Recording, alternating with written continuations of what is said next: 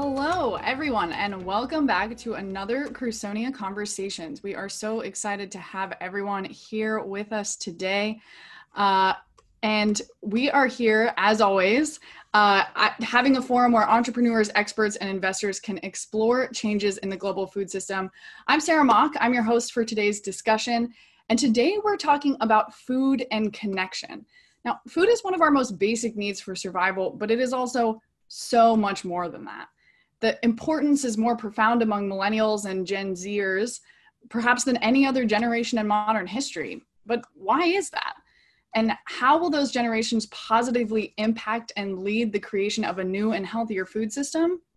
To help us dive into these questions, we're joined today by Eve Turo-Paul and Rob Trice. Eve focuses on the intersection of the digital age, food trends, and well-being. She is the author of Hungry, Avocado Toast, Instagram Influencers, and Our Search for Connection and Meaning, which discusses how the digital age has impacted millennials and Gen Z and influences their relationship with food. And Rob, of course, is the founder of Better Food Ventures, a company that invests in businesses harnessing the power of information technology to create better food systems. Rob will provide insight on how data-driven information innovations in this area, often propelled by millennials and Gen Z, is making the promise of a better food system real and how that aligns with consumer demand. Now, before we get into this live conversation with our panelists, I just want to mention for everyone following along at home that if you would like to ask a question at any point during this presentation, and with that, I'd like to hand it over to Rob. Thanks, Sarah. And thanks for organizing this, Crusonia. This is going to be a lot of fun. Eve, I'm going to throw you a curveball. I was thinking about this over the weekend that the first time you and I met was the first time you had ever actually spoken to an audience about your first book. It was over summer of 2015, I think, right? Yes, it was the summer of 2015. Yeah, and actually, I think Tim West, who's also on, he was one of the people who was coordinating that. That's exactly right. Yeah, you've been a core part of my career since its infancy. So thank you, Rob. Yeah, certainly. So for those who have not read Generation Yum, do you want to just kind of distill that first book and maybe even give a little bit of background about why you wrote that first book? Yeah, for sure.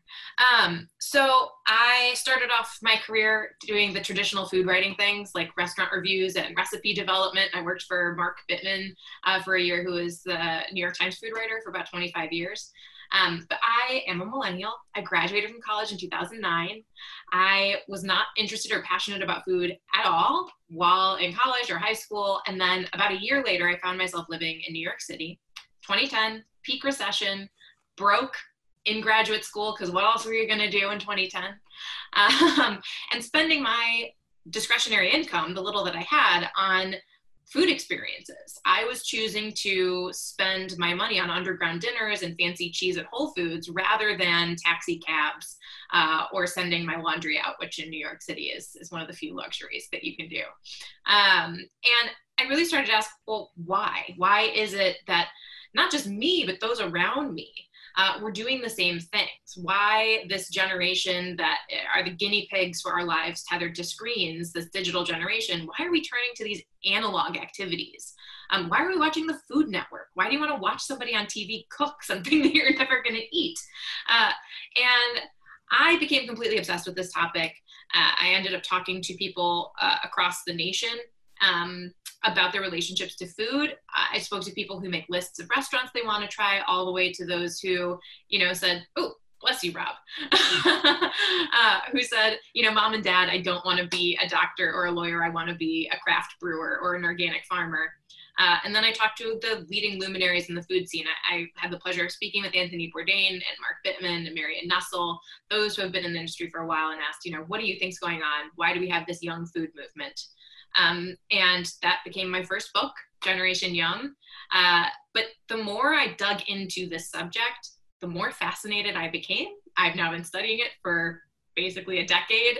I'm still learning new things. I am still endlessly fascinated by this area of human behavior and anthropology. Well, okay. So then the key findings from Generation Yum was that relationship of why are people what was the key finding that you got from that about what is it about food that matters to Gen Yeah. Z? I think, I think a lot of people are like, oh, well, you can take pictures of food with your phone now, and that's what it is. It's like, well, okay, but you can take a picture of anything with your phone. You can look at anything, capture anything, talk about anything. What is it about avocado toast and ramen and matcha lattes?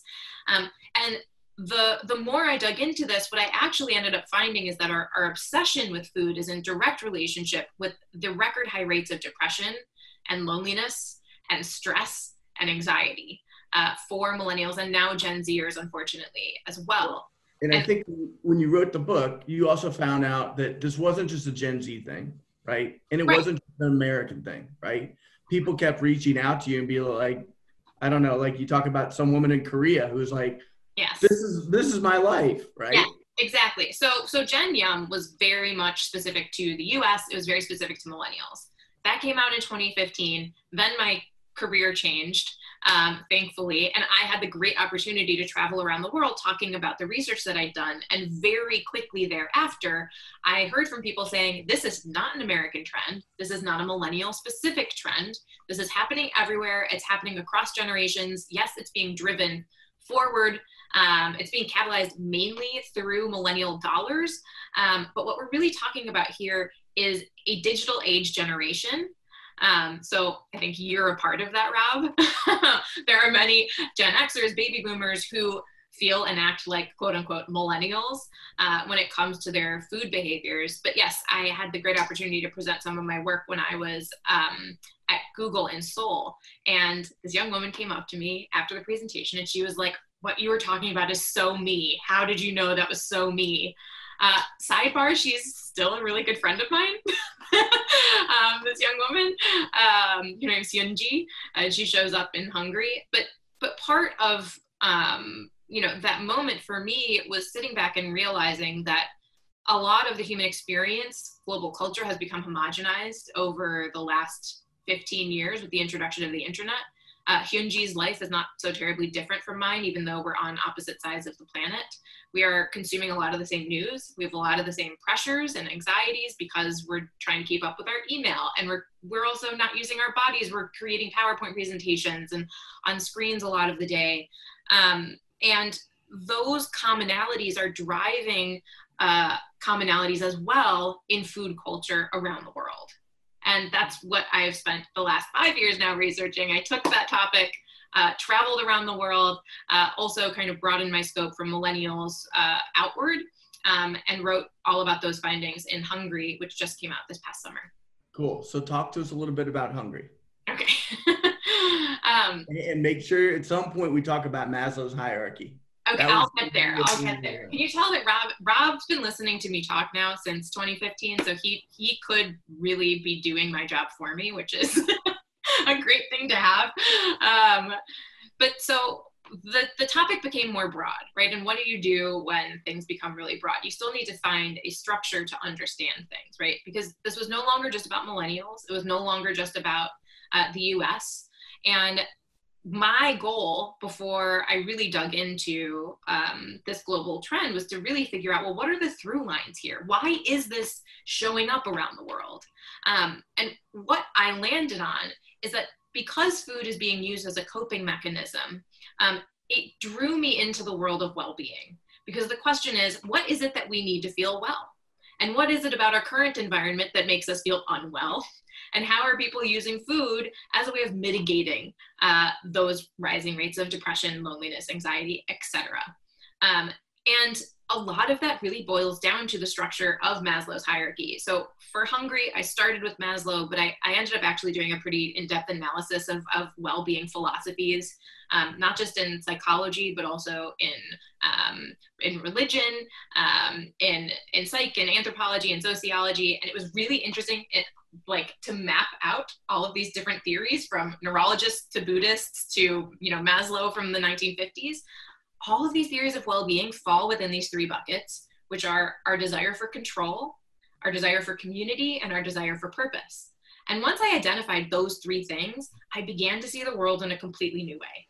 And so Hungary is broken up into those three sections, and I map out how the biggest food and lifestyle trends globally over the last decade are all a reaction to one of those core human desires. Hold on. Let's go double click on control, for instance. Like, what are we talking about? We're talking about food decisions and control. Yeah. Give us a couple examples. So all of us have an inherent desire for safety and control, right? This is evolutionary. We all need to feel like we're going to make it to tomorrow.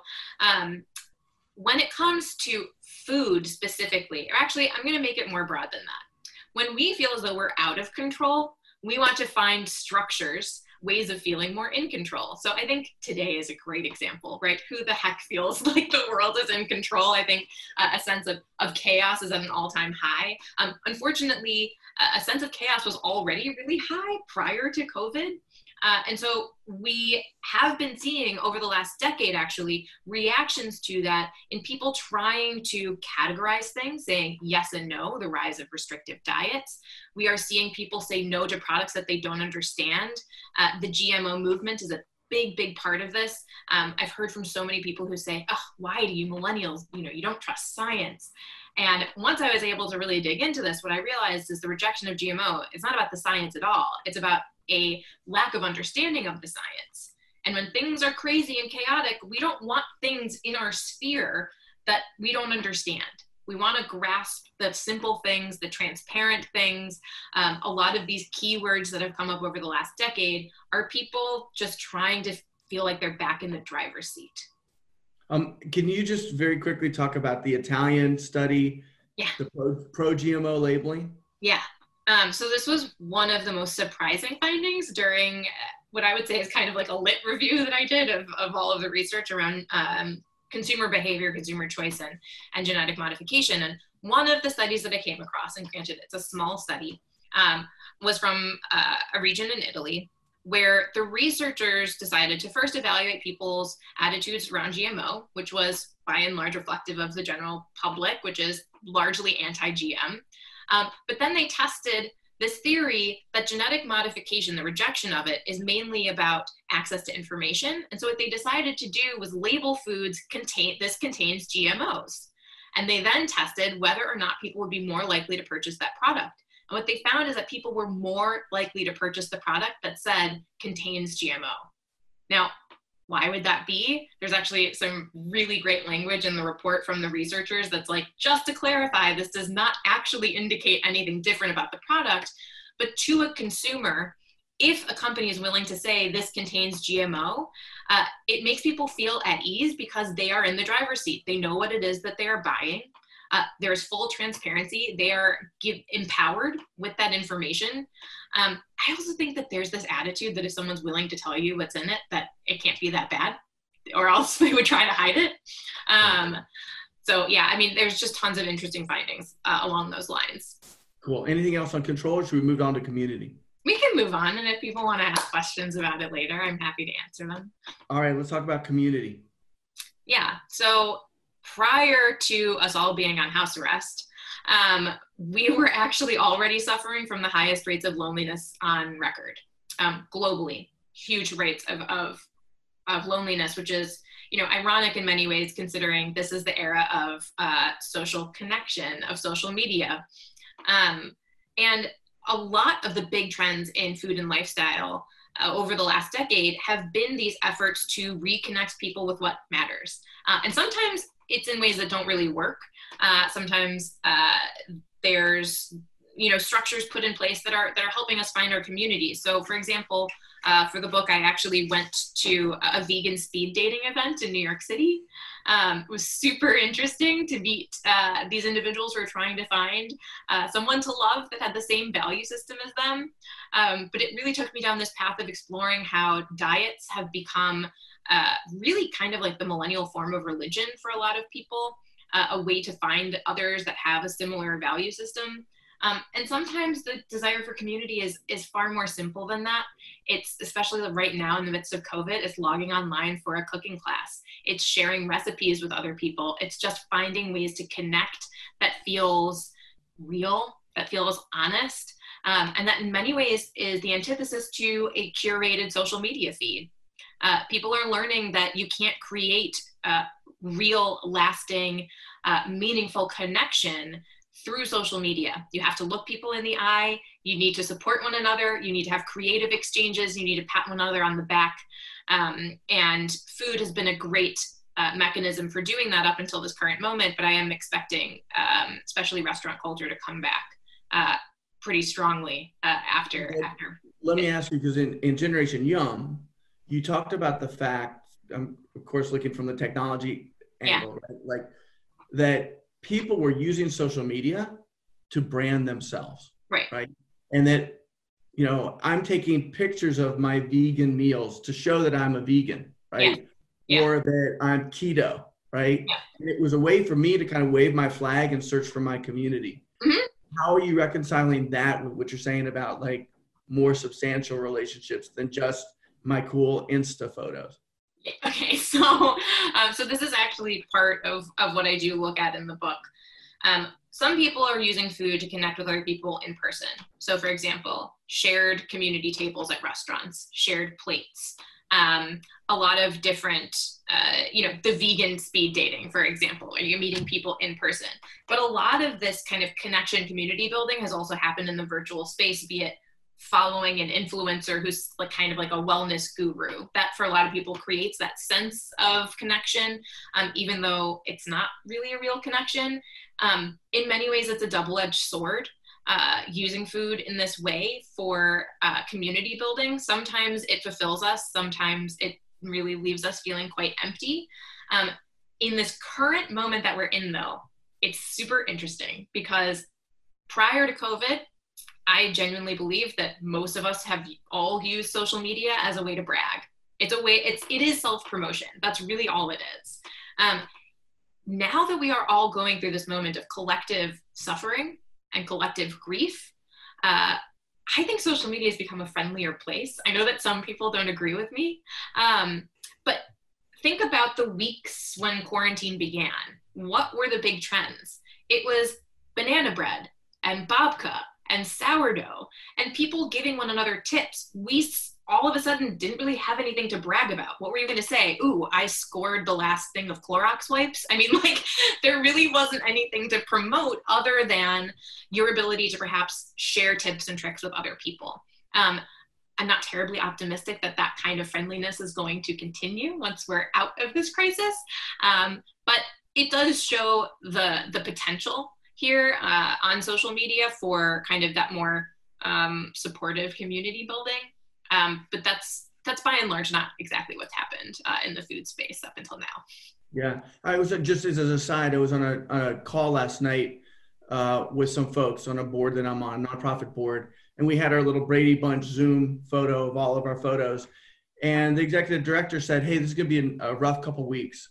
Let's just make sure that we reach out to each other on Zoom or what have you. We can't do it in person, just to look after each other," right? And I think that's a little bit of what you're talking about. So maybe can you kind of talk a little bit about, I don't know what the word is, the desperation, the loneliness, the despair, and some of those crazy numbers that you talk about in the book.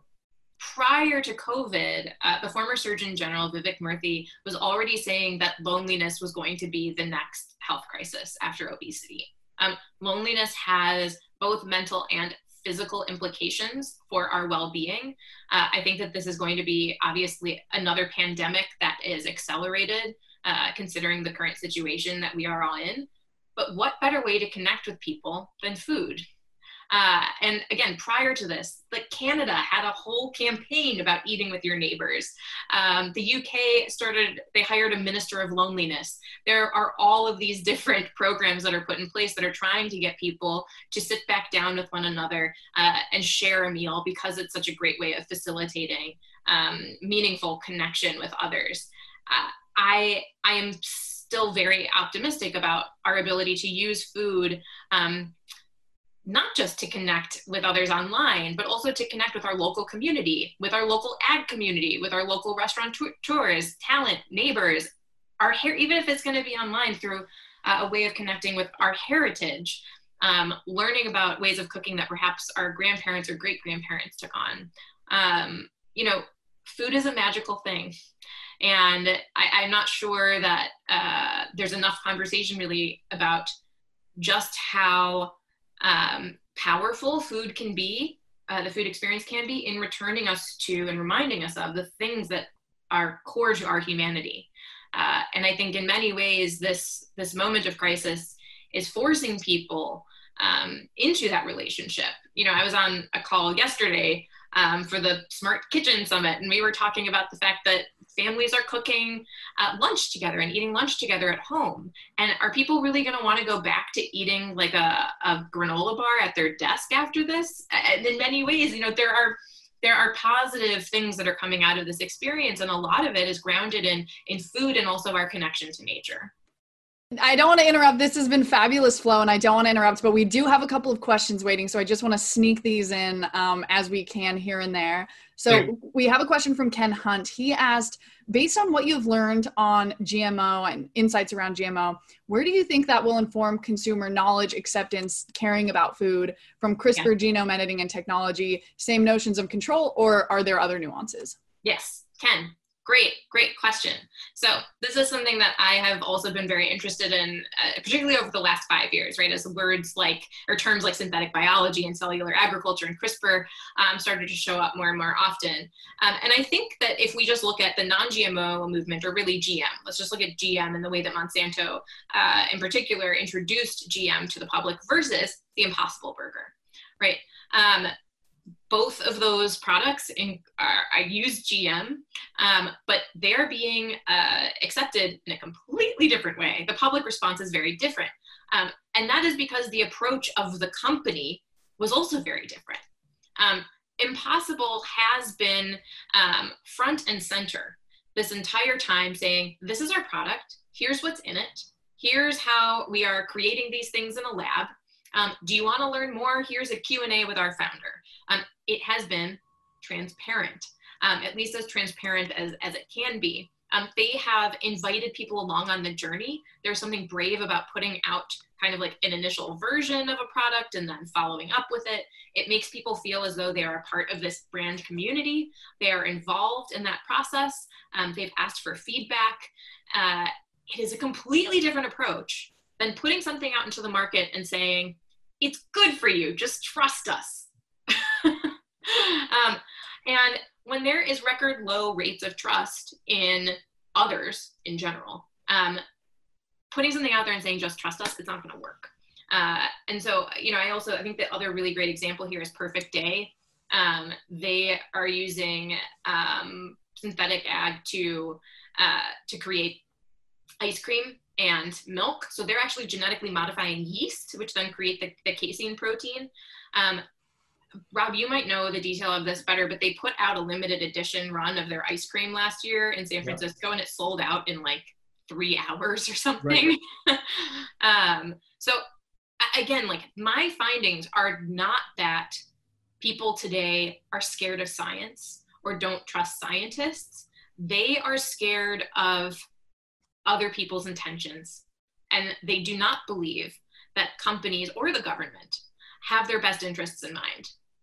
And so I'm going to chime in here.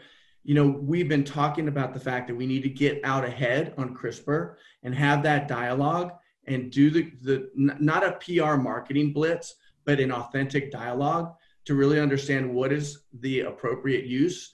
Jennifer Doudna has basically said, the genie is out of the bottle. And it's not going back. I don't know of a large scale conversation that is happening.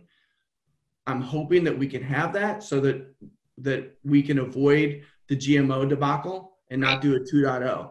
The opportunity is there, but I've been hearing this about, we need to have this conversation for about 5 years, and it's not coming about. Yeah, and I mean, Rob, to your point, it's not like tech is going to slow down in terms of its integration and application in our food system.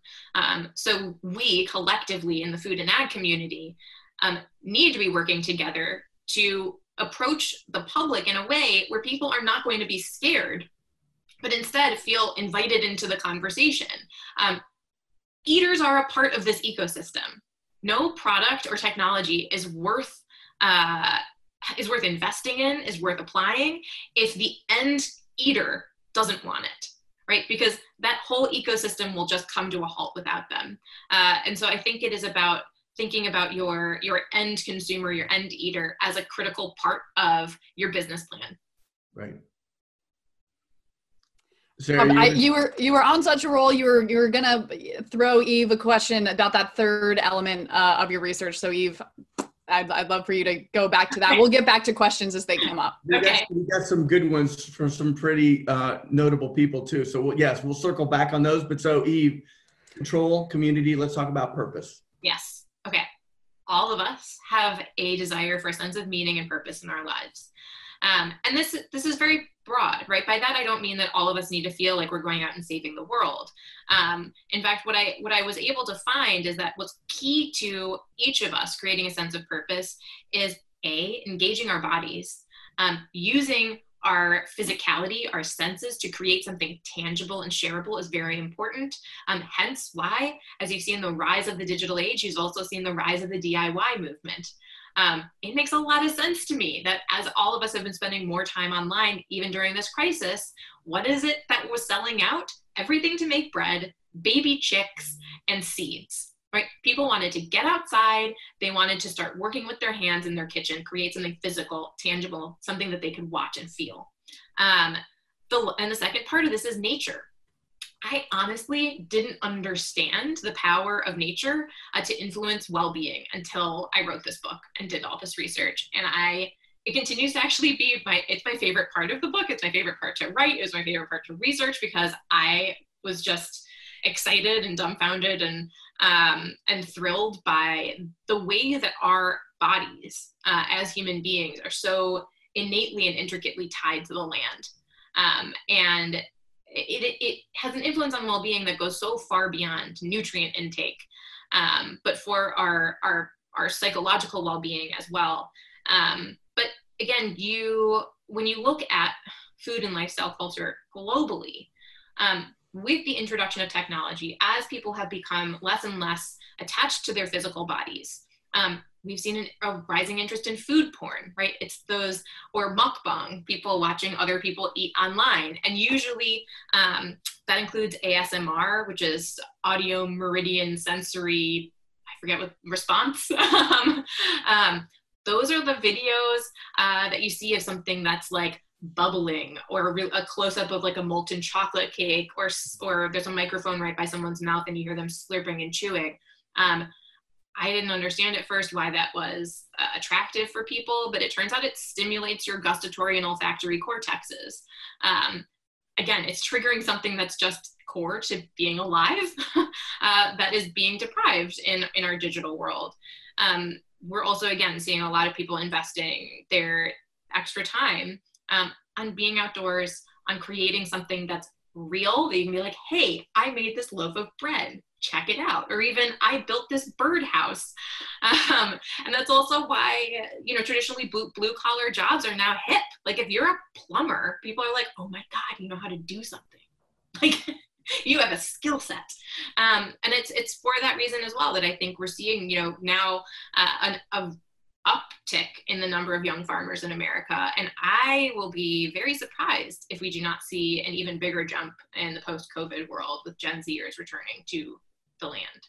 Yeah. Hey, Sarah, I want to bring you in on this. So we've been talking about the foodies mostly, but can we talk about the Aggies, right? And so we look at this hierarchy of needs, Maslow's hierarchy of needs. We talk about control, community, and purpose. How do you look at the Aggie sense of control, community, and purpose? Yeah, it's a really fascinating lens to work from when you are evaluating the ag community. I think, starting from that control element, funnily enough, so many of those things that make consumers feel like they're out of control, farmers originally adopted to feel more in control. Right. Like GMOs, right, is all about, if you can control a pest, right? The most common thing that corn is genetically modified for is for pest resistance. So if you can eliminate the risk that your corn is going to be attacked by a harmful insect, great. That's so much more control to have than having to, the alternative is farmers have to spend days and days, hundreds, if not thousands of hours out in the field, looking at individual plants, trying to just like guess and stay on top of every single, outward sign. It's an incredible amount of work. Unknowns. Yeah. And it takes an incredible amount of expertise, and it just takes time and effort. And I think actually we see it in a lot of other ways. I mean, so many different things in agriculture are about choices are driven by maintaining control. I think it's really easy actually to look at different choices that farmers make kind of across the spectrum of choices to make on a farm and realize that there's much more than economics influencing a decision. It's certainly not just, return on investment. There's other things going into that, and maintenance of control is a big one. I actually was just talking to a farmer who actually grows citrus in Arizona recently, who was talking about how other farmers perceive the fact that he set up a direct-to-consumer produce stand adjacent to his farm. And he was fascinated to see that, despite the fact that kind of on the surface, when he first would tell people about it, like at farm shows or wherever, people would be like, wow, I really respect that you're out there face to face with the consumer, like doing that good work. And then like they would kind of like turn to whoever else was in the conversation and say, like, that's not really farming. Standing at a table isn't really farming though. So like there's like this, right? He had come up against this sense of like, well, okay, so it's both something that people think needs to be done, but they don't want to do it. They think it's like a diminutive activity. Why do they think it is like not as good, not as important as the other work that they're doing? And it's because, I mean, to him, his conclusion was they don't want to give up control. Having to be face to face with your consumer, with your customer is, for everyone who went back to the farm or who went to the farm in the first place to be their own boss, the customer is always right. You're not the boss of your customer. You have to be face to face with them and respond to their needs. And it's a negotiation. It's all these things that you're talking about, right? It's participation, it's transparency. When that gets taken away, that becomes very hard for people whose motivation to enter the field was to be their own boss, was to not have to answer to anyone, was to be able to get to make their own decisions and not have to take in other people's thoughts and feelings into account. That's so interesting. Yeah. And Rob, I know that you want to get to this point, so apologies if I'm jumping there too soon. But the current work, so I published this book this summer, and meanwhile, while finishing the book, I launched a nonprofit and had a baby. I don't recommend doing all three at once. But the nonprofit's called the Food for Climate League, and what we're doing is essentially using this structure of control and community and purpose, and saying, listen, the current food and sustainability or food and climate narrative, we've gotten it all wrong as an industry. It's exclusionary, it's elitist, it's leaving a lot of people out of the conversation, farmers being a big, big part of that. And our thesis is that sustainable behaviors, sustainable ways of living and eating can meet our desire for control, for community, and for purpose. And it's interesting hearing you say this, because I have also had conversations with farmers who say, I'm missing that kind of sense of community because I don't meet the people who I'm feeding, and I can't feed my neighbors.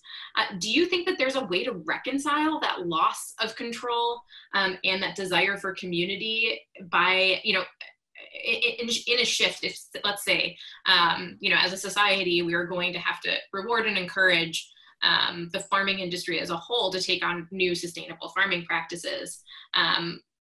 Do you think that there's an incongruence there, or is there kind of a resolution that you see? So I want to jump in here because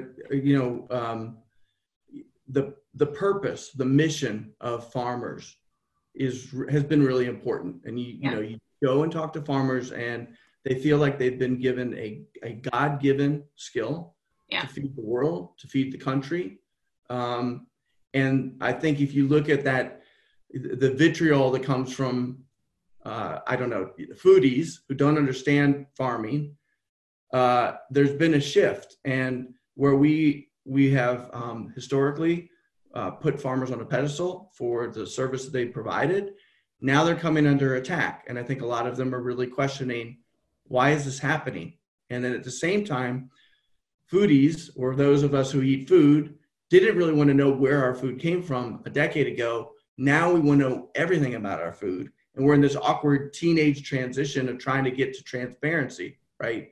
And I think, Sarah and Eve, I think the question is, and you're kind of alluding to this, is can we realign purpose and reestablish a community of foodies and Aggies around sustainability? Yeah, I'll say one thing, and then I'm going to circle back around and we're going to ask some of these questions from our great participants. Thank you guys for raising your hands. But Eve, to your question, I think that misalignment is a little deeper than we often want to talk about, because I think it's a misalignment between what we want farmers to be and what we think that farmers are, which sounds like you're splitting hairs, right? But it actually is really important. So when you imagine, like, 1 out of every 3 people I've ever met wants to, or has some kind of fantasy of like becoming a farmer one day, of retiring to a farm, of starting a farm, of like, maybe one day I'll just quit my job and I'll farm. Yeah. Why do you want to do that? Why is that part of your fantasy? It's because of, frankly, all the things that you just said, because we crave to use our hands, we crave all these things, but also because in our American lore of who we are as a country, and part of the American dream that involves farming is deeply seated in our ideas about individualism and self-reliance and, destiny, self-destiny, being able to not be dependent on other people, to be an entrepreneur, but not an entrepreneur that, changes the world or build some huge project, just an entrepreneur who gets to make your own decisions in life, who doesn't have to answer to a boss, who doesn't have to constantly negotiate your position in the world just to feed your family, right? That's something that in America we elevate. That's one of the reasons why farming is so attractive to so many people and is so, go to a baseball game anywhere in America and watch the video that plays during the national anthem. Every other image is going to be like of a wheat field or a tractor. The ideas we have about agrarianism are, I think you could make a really good argument, are our national religion. Everything that we know about individualism and, the elevation of the individual is tied up in our ideas around farming and private property and kind of ideas that we built America on, frankly. But what we want from farmers as a community, as foodies, as kind of this new world that we're building around sustainability is the opposite of that.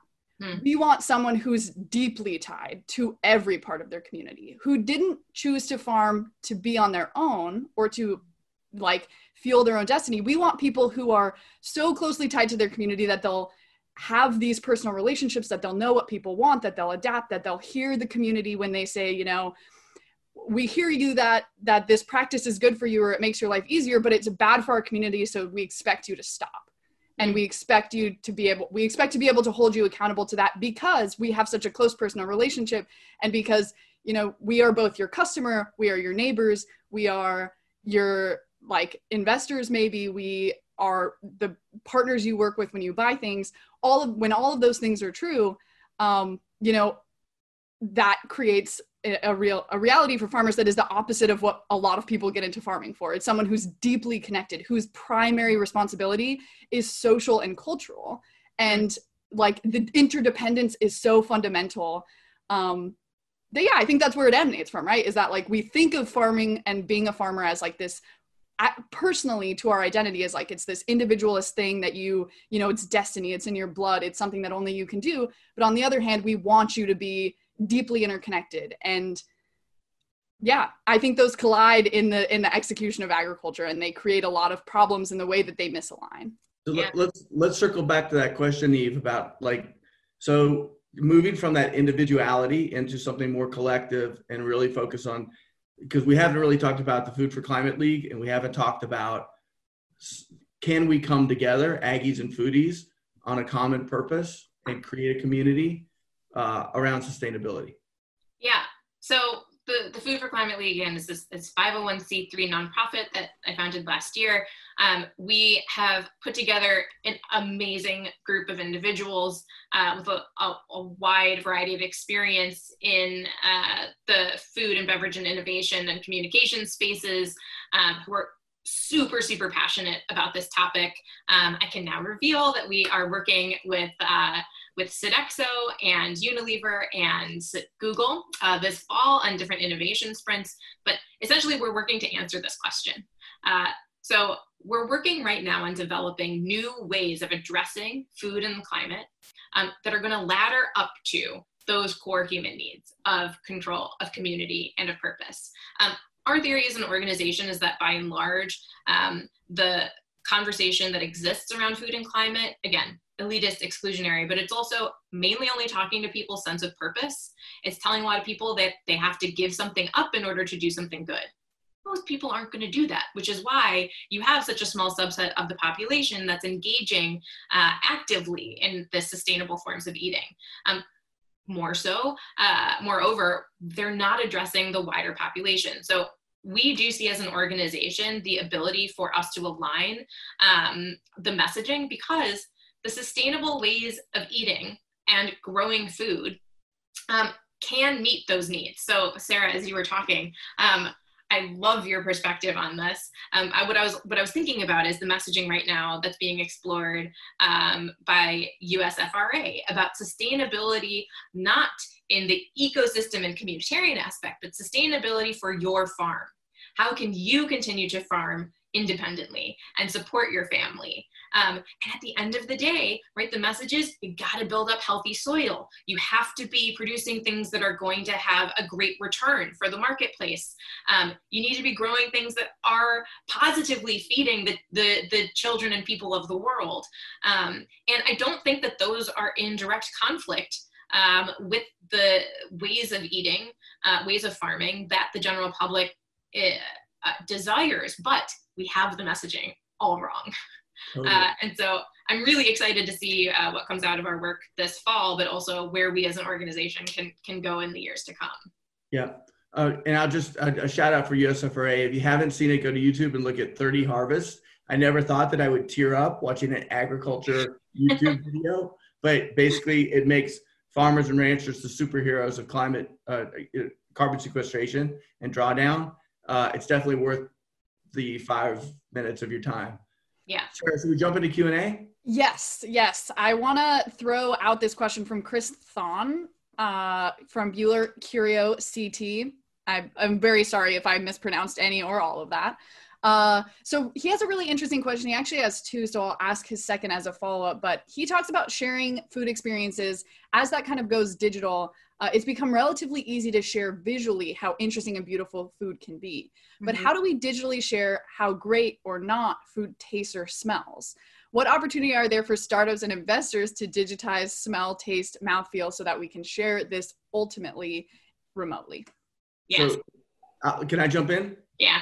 So on this one, Chris, two things. One is I saw something in Singapore, and it was a university project where you could actually, I think it was a lemonade, where you could basically create a digital twin of a taste or smell of lemonade or something remotely. So you had to have two devices on opposite sides of the ocean, but then you could share that smell. I don't think we've gotten to taste, mouthfeel. The other thing I was going to say, we actually have made an investment in a company called Gastrograph that is basically using artificial intelligence for flavor prediction. So if you are a CPG company trying to develop a specific beverage for Chinese coastal female millennials, they will tell you this is the flavor profile most likely to be successful. 90% plus of all product launches in CPG fail. How can we use this as a way to improve that success rate just by using large data sets? So that's one opportunity that I thought I saw there. Yeah. So Rob, I think that you're referring to Professor Adrian, I can never remember how to pronounce his last name, Chiak. I interviewed him for the book. He's in the book. So apologies to the professor. But he is based in Singapore, and he's created a number of AI tools that are exploring taste and olfactory smells and senses. He even has an app that's called the Kissinger app. It's like a plugin for your phone, and you can kiss this haptic. I don't really know what it is. It's an add-on, but you can like make out with someone halfway around the world. It's super weird. I think he was in part creating it for the PR that was generated out of it. But he is testing a number of things that actually, like, he has sensors that you put on your tongue. He has a system where they were trying to emit smells from your phone from a chef in San Sebastian. I do think that there is going to be an audience for this who wants to collectively experience a culinary endeavor. That said, I do think that there's a limit. I think that as the AI avenues get more extreme and more immersive, there is also going to continue to be this return to what's real. And I was having a conversation with someone yesterday about, what is flavor? How do you introduce new flavors and new experiences? And to me, I don't think that we're all going to be sitting down to dinner eating a glass of wine that has been selected for our own individual palates. I don't know how fun that is. I think that that's a part, I think it's taking out an element of the eating and dining experience that we innately find to be pleasurable, which is the sharing of something. But if that AI technology is going to allow us to share in an experience with others, I think that it's definitely something that's going to be generating interest. Let me tag in Tim West. He has a question about, please speak to the learning journey, which has led to a focus on global sustainability and our collective need to mitigate climate change. And then kind of as an add-on to that, what gives you hope related to climate change solutions? Rob, do you want me to go first on this? You're right ahead. Okay. Tim, you're right. We aren't the only ones who live on this planet. That's why I always, when people are like, we need to save the planet, what I always say is, no, Mother Earth is going to be fine. We are the ones that aren't going to be here. And, some people might be okay with that, and some people aren't. Now that I'm a mother, I definitely go in the bucket of people who aren't. And, I think that there is something that's kind of beautiful, actually, about the fact that tackling the climate crisis is also it also means that it's encouraging us to take on behaviors that are better for our well-being. And I don't think that I really understood that until I did this deep dive for Hungry. But we can walk through just a few short examples of behaviors that people have taken on just during the COVID-19 pandemic. Wasting less food. It creates a sense of control. It creates a sense of authority. We are stretching what we have at home, to not go to the grocery store that often, but also to save money, to save product. But it creates a sense of empowerment. That is the most effective thing that we can do to combat the climate crisis. The other thing that we're doing is we're reconnecting with what's local, what grows locally, what talent do we have locally. There's an exploration of the biodiversity of where we are.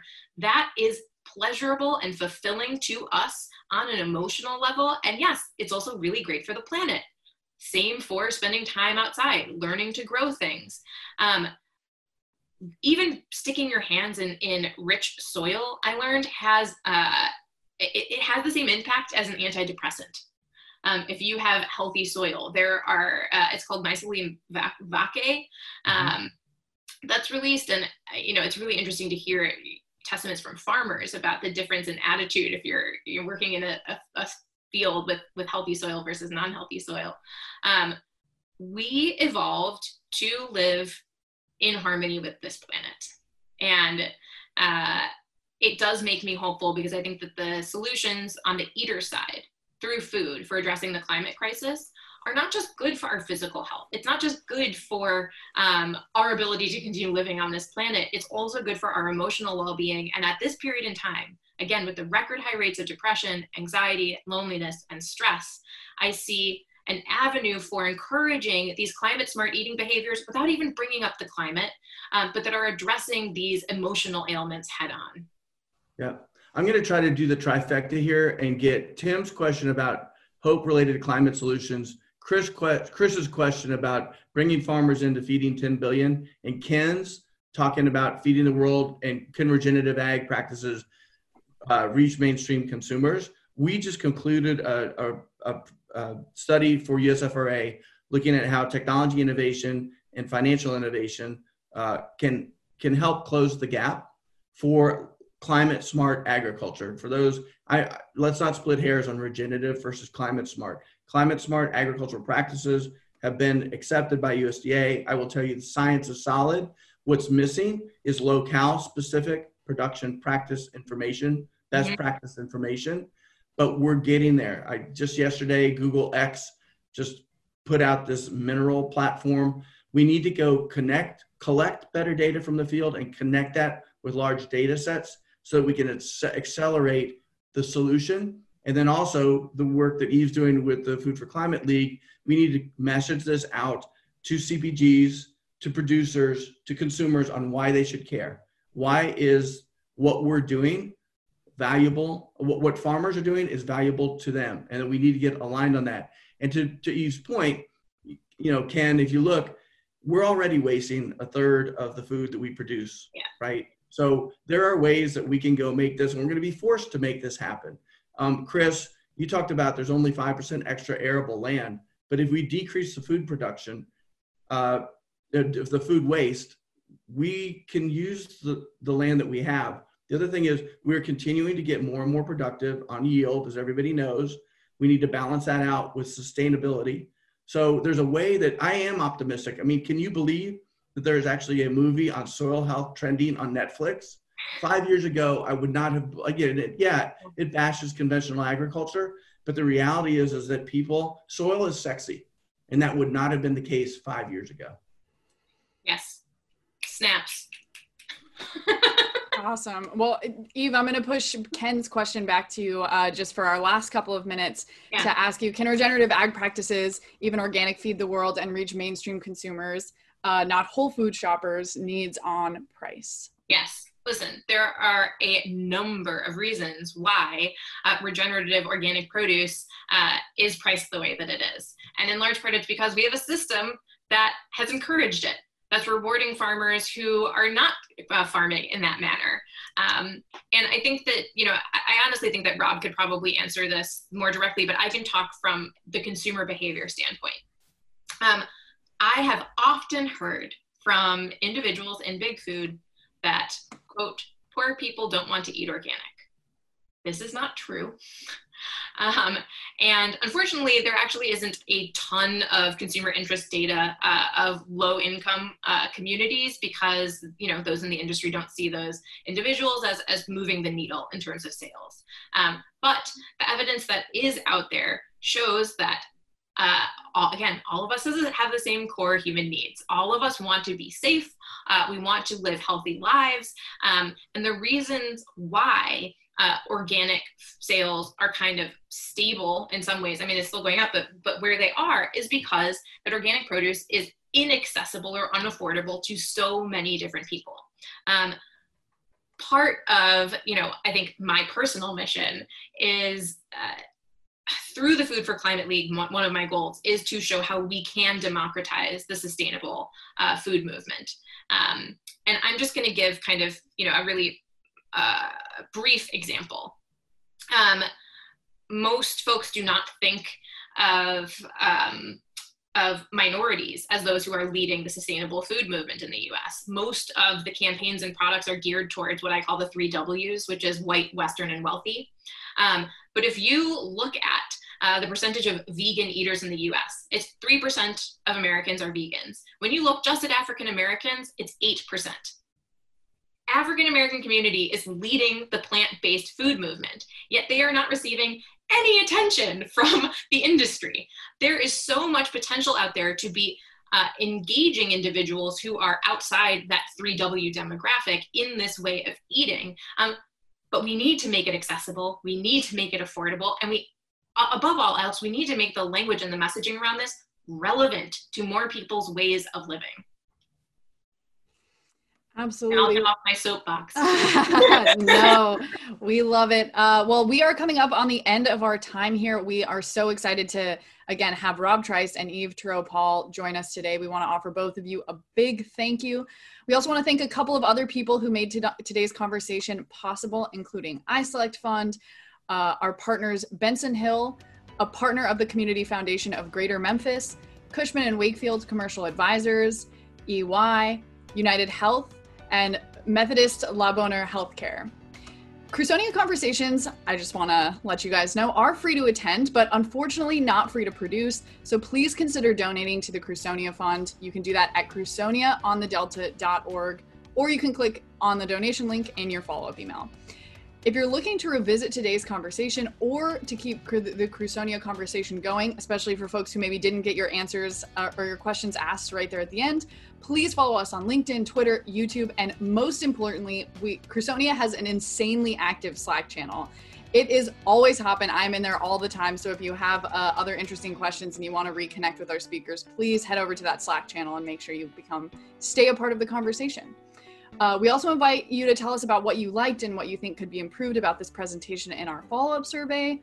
And also register for our next Crusonia conversation, which will be held Wednesday, November 4th with chef educators Ken Rubin and Dan Merrick. You can register to attend that conversation at crusoniaonthedelta.org.